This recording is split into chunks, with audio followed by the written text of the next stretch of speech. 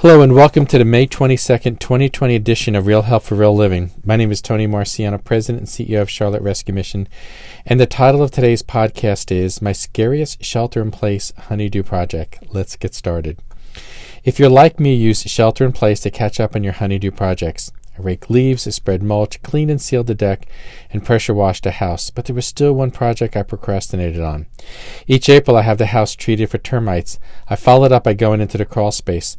I don't look forward to it. I go because I want to be sure the technician left the ground cloth intact and everything is fine. Last year I had to repair a few ducts that had a leak. A few pieces of insulation needed to be put back in place. One duct needed a strap, and this is where I got caught a year later. Understand that I am cheap. Last year when I was at my local home improvement store, I purchased the cheapest duct tape they sold. After all, it's gray. Why spend $4 more when it's just duct tape? I learned that not all duct tapes are created equal.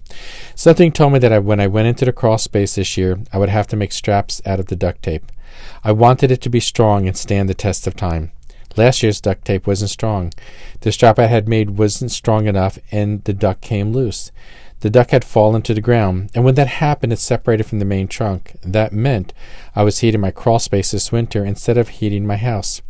Using a strong duct tape I purchased a few weeks ago, I reattached the duct to the trunk, making sure it was secure. Then I made a strap out of the strong duct tape.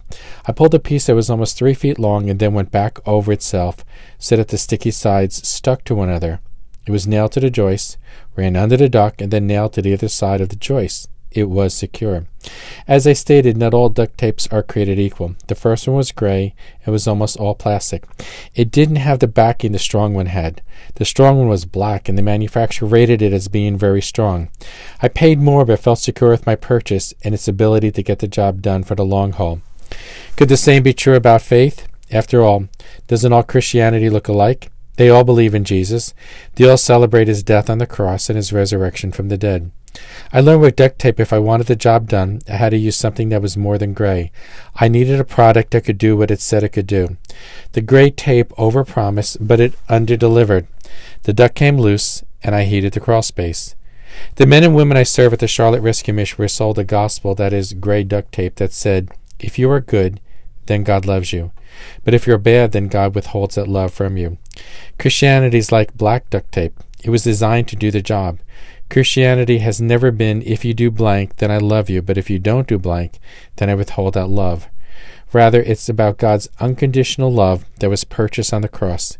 God just loves us, period. End of sentence. I still have a little of the gray tape left. My real hero is the black tape. It does what it says it will do. I'll be back in 2 weeks. Until then, live well, my friend.